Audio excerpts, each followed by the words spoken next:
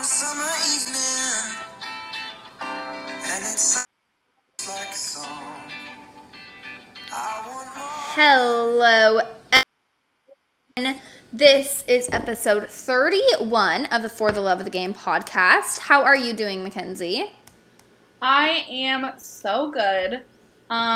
Exciting things happening. First and foremost, not even baseball related. The sun is freaking out, and guess what? This week we are getting our first consistent 80-degree days. It's going to be like 90 on Thursday. Thank you, Jesus, literally, because we have had a rainy, cold summer up until now. I'm so happy for you. I feel like big things not happening in our lives, but both of our sisters had very big weeks this last week. Oh my gosh, So- yes! Yes. So- Oh my Lindsay. Yeah, you guys already heard my sister graduated, but Paige, what happened for Lucy? Lucy got engaged this weekend, so that's crazy. So excited. Oh my Lanta. Yeah, super exciting. So, big news happening not just in the baseball lives part of our world, but Yes. yeah. Oh my Lanta. Our sisters are growing up. We're all getting Isn't older. it crazy? I feel It's like crazy. I'm not growing up and my little sister's growing up. I feel like you and I are just over here chilling, really just and then there's these girls out. I'm like, oh my Lanta. Get it, girls. Do your thing. Yeah. Yeah. All right. Well, I'm going to stick with one side of the side of the bracket I talked about last time with Texas A&M, Oklahoma, Notre Dame, and Texas. And Mackenzie will take the other side with Stanford, Arkansas, Ole Miss, and Auburn. And we're just going to give y'all like a quick update because two teams are now eliminated, no longer. They've gone home, not a part of this. So we're just going to do a little quick update on those teams. So day one, Omaha, Texas A&M played Oklahoma. A&M started Nathan Detmer. We've talked about, like, he just hasn't been as on as he was earlier in the season, and he had a rough day in this one too. Oklahoma got on the board early. They scored really quick in the first, I think before there was even like an out. And in the second, they loaded the bases and walked in a run, which was followed by a single. So Oklahoma was up 8-0 very quickly and high in the second inning. Nathan Detmer only went like 1 1/3 or 1 2/3 before they brought in Joseph Menifee.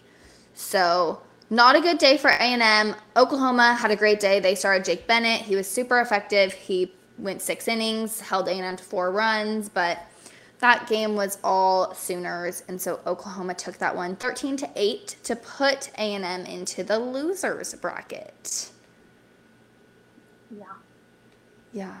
That was I wasn't expecting it. I was expecting a close game. I wasn't either. I was not expecting it. I will say, though, I mean, I don't know. Sometimes the Beavs, I mean, everybody's worked their way through a loser's bracket. Or maybe it's just A&M's story. Maybe that's just the way it's supposed to go. But I agree. I wasn't expecting that either. Yeah, I thought it was going to be a close game, and it never felt close. But, and then that night, Notre Dame played Texas. Notre Dame beat Texas 7-3 in their first game in Omaha. Notre Dame, was just carrying all that momentum. I feel like that they've carried with them since regionals, super regionals, everything. John Michael Bertrand went 5 1/3 innings. He limited the Longhorns to 3 earned runs off 6 hits in 96 pitches. Pete Hansen for UT had a harder time. He allowed 6 runs in 4 1/3 inning of work. So UT went to the losers bracket, and this one was stressful because I was like, oh my gosh, we're going to have a UT A&M losers bracket game. In-state rivalry there. So that was a day. What a way to kick off Omaha 2022. Seriously. Well, on the other side of the bracket, we have Stanford and Arkansas. They played Saturday. Arkansas just completely came out and demolished Stanford. Which I texted Paige right after. I was like, throats equals stomped on. Just like we said, it was like, okay, whatever. If they continue to win, coolio. I guess we lost to Stanford, blah, blah, blah. But no. They got demolished. 17-2. Absolutely just crushed my Lanta. Stanford really they never really got it going. They put up a run in the bottom of the first and in the 8th, but had quite a few innings.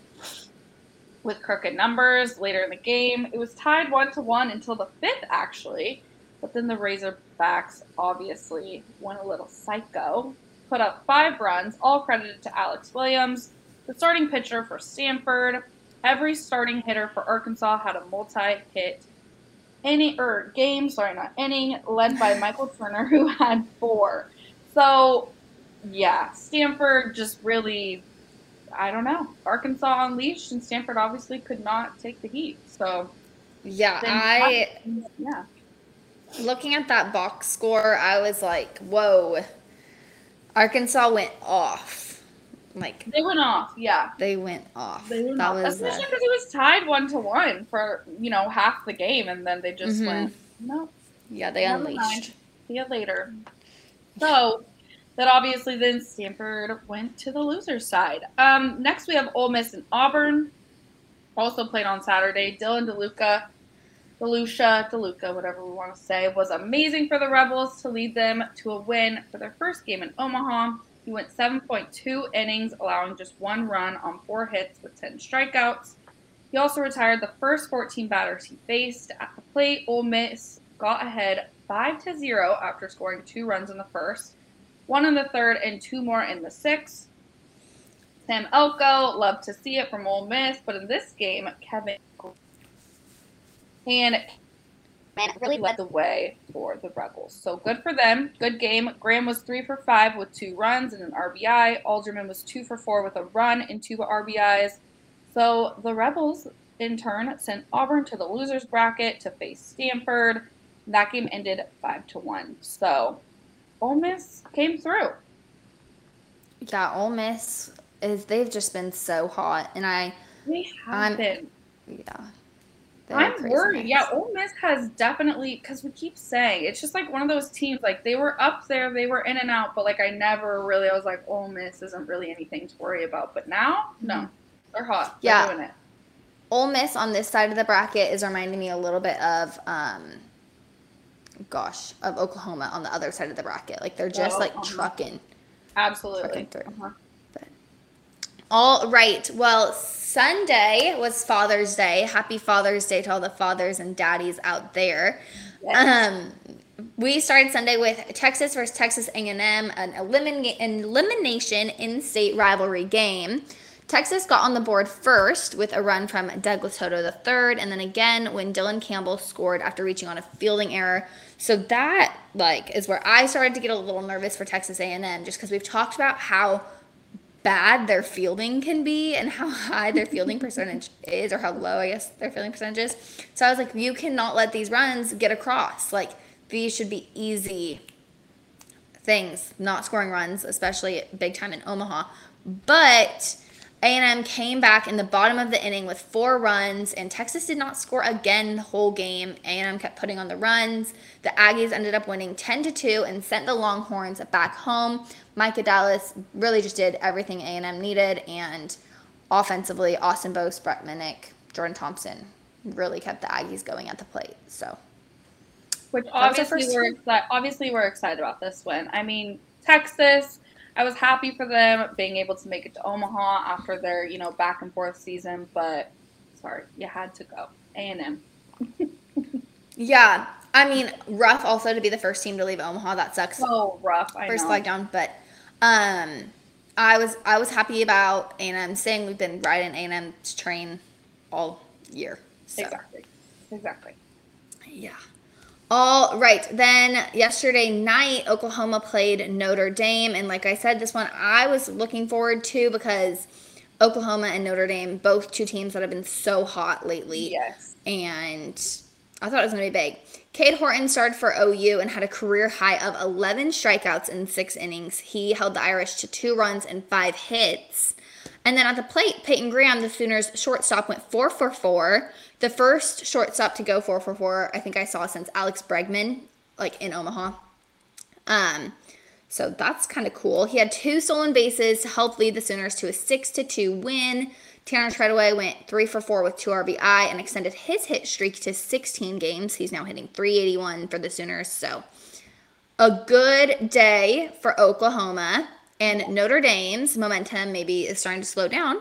they will play the Aggies tomorrow on Tuesday at 1 o'clock Omaha time. So. Yeah, crazy stuff. I kind of wanted this game to be more of a game, and like Notre Dame just once they had their 2 runs, they just couldn't score anymore. And it just kind of felt like that's why like halfway through I was like, well, nothing's really going on. I kept checking it, and it just nothing. Yeah, Well, nothing crazy. Nothing crazy, but I was hoping for more because I agree these are 2 teams that are hot right now and just fun to watch. So we'll see what happens.